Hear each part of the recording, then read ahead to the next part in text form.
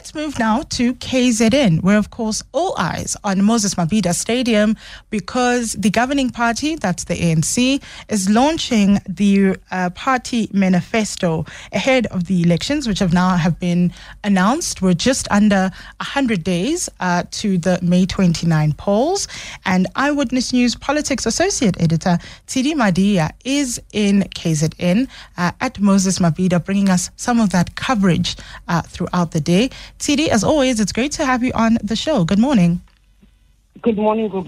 So, of course, quite a big day today. We've seen over the last couple of weeks the launch, election manifesto launch of other parties, the Democratic Alliance, Rise Mzansi, the EFF. Now we see the incumbent, the governing party, launching their manifesto, also going to Moses Mabhida. And I was seeing some reporting that we had people, there were people entering the stadium as early as 6 a.m. already. What time is it all expected to start? When is President Cyril Ramaphosa speaking? So I arrived here just to help you paint a picture for you. There also somewhere between 6 and 7 in the morning, and already I saw people in the stands. So people were out and about in the streets. It's been a party, you know, where they gather, they take over a city, they take over restaurants, eateries, bars. It's a bit of a party. So I saw that there were a lot of them out in the streets, but when I arrived, I already saw some the stairs. I see you now because I'm overlooking the stadium, and just the lower parts of the stadium are slowly filling up with trickles of people at the top part. In terms of when the formal program is going to begin, that should be, they said around 11. It's now 9:21, and what we have on the stage are performances. Those who are here started dancing, and they started dancing not too long ago. So that kind of gives an indication that they're ready to start. The ANC had made a commitment that because of the weather, that the president at least speak by 11 o'clock. I think that he's likely to speak somewhere between 12:30, 12. But they seem almost ready to start the day's program. And of course, earlier on this week, the ANC had a bit of a dry run or a test run of how they could potentially look in terms of numbers and attendance today when they held another event in the run-up to the manifesto launch today. Tell us about what we saw at that event, also in KZN this week. So what they tend to do is they have a big event in whatever city, province. They tend to do events in the lead up to the big event. So when they're January 8th in Bombela, for instance, they spend weeks just traversing Mpumalanga, maybe 2 weeks a week, going to different parts of the province to rally people to come. So it was no different in terms of what they were doing here. They visited parts of rural KZN in the townships. There were taxi ranks, they were at malls, activating people to try, lobbying people really good to come and attend this event. I was actually shocked on the Monday where there was a mini rally with the party's president, and it looked like what the manifesto launch should look like. You know, I was shocked at the amount of people who were in attendance. I even thought the ANC should worry because that's a sign of how many people during a working day are not at work and are without jobs. And I remember speaking to Professor Susan Boyce, and he said to me, you know, TD, while you can make an argument of unemployment, what you need to realize is people there have taken days off to attend this event. That they last saw this during the court era where the ANC was threatened, and in this case, it's that of former President Jacob Zuma, that the ANC will respond in its numbers. And that's what you're seeing everywhere where the party has gone this week. They have had resounding support and a response from their supporters coming out to support the leadership. And we are also seeing this morning, I was seeing some images, some videos coming out of the people who are already in Mabhida, some opposition against the MK party and its leader, former President Jacob Zuma. Tell us what you have seen with regards to ANC supporters at Mabhida and their, I guess, criticism of the MK party. I don't know if you remember when we were in Bombela, I actually said I saw those coffins and RIP Zuma, and I thought it was ironic that 10 years ago they were in Bombela and there was RIP Malema, RIP EFS, and Zuma sounded really funny. And this time around, you fast forward, it's him, and it's been done to him in his home province where he is known to be very popular. I've seen, just again, jovial people coming into the stadium. I'm on the inside of the stadium. My colleague in Kanka, Mama, so it's actually where those RIP coffins, those makeshift coffins are. I'm excited to say that people are still putting in there, of course, typical green, black, and gold colors of the ANC. I've seen performers on stage.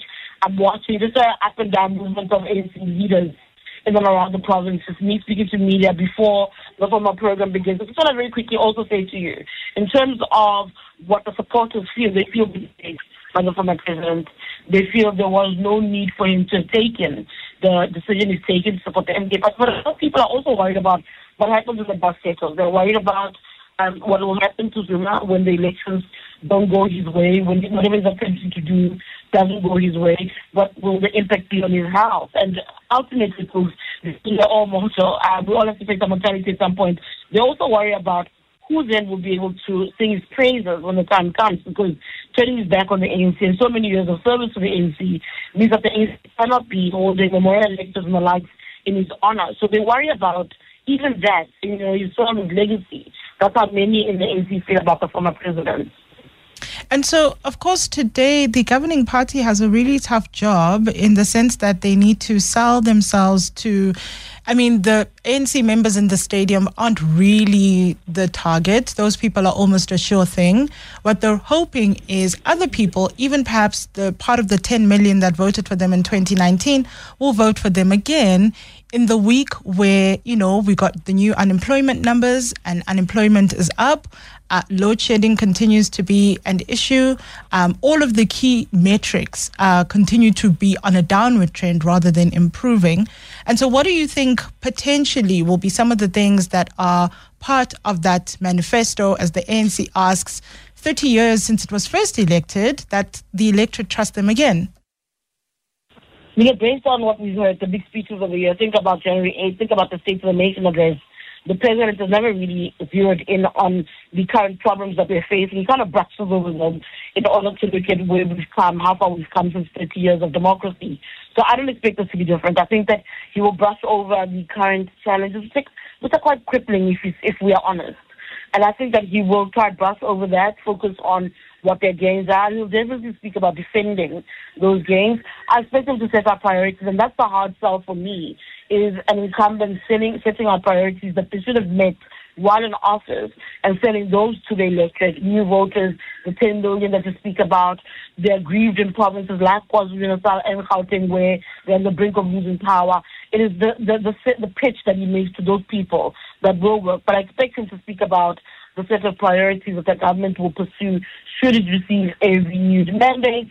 I think he will brush over the challenges that we're dealing with at the moment to focus really on what the ANC has achieved. He said to me in the past that I'm unfair to them because I've criticized that constant reminder of what they've done. I feel like you need to be held ransom by that. And he has said to me that I'm unfair, that they have every right to defend their gains and everything else the ANC does. I expect a lot of talk to be about what they've done since the advent of democracy. And of course, one of the big things, as you've mentioned, is, KZN becoming this battleground, becoming incredibly important. Most surveys, polls seem to suggest that the ANC will retain some power, but not enough to govern without some kind of coalition. That means parties like the IFP and the EFF could then be quite crucial for the ANC to govern in KZN if it does want to, if it gets below 51%, but also then that the MK party could potentially also be this dark horse, this, emergent player in a province that is already, quite competitive. And almost, I would think KZN is the most hotly contested or most watched province for this election. I think at the moment it is. That will shift to Gauteng. Their final rallies are pretty much all in Gauteng, so I think we'll feel it more as we get closer to that May 29th poll as far as the contestation. But both provinces are really the epicenter of these elections. In terms of first let me speak about the theory around the ANC party. So there's a conspiracy theory that ultimately Zuma will go back to the ANC and say, these are your votes anyway. You'll need a coalition. Here I am to assist you to remain in power. But obviously you have terms and conditions. Some believe those terms and conditions will say you can't do it without my partner.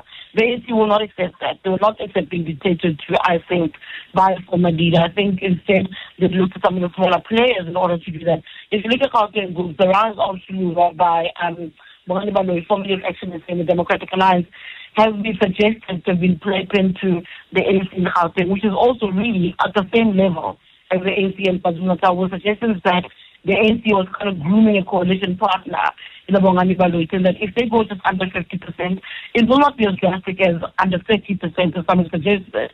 I think they'll fall into the 40s, and they hope that they'll take smaller parties that they can work with in order to avoid that. But as far as the IFP and the EFF are concerned, everybody is eyeing the prize. Everybody's looking to get to the table and believe that these elections will put them in the room, because the ANC, while it might be able to get majorities, will not get that 50+1 in order to govern on its own. So I think there'll be a lot of wheeling and dealing as we get closer to the elections, at least post that May 29th date. A lot of parties are preparing themselves for that.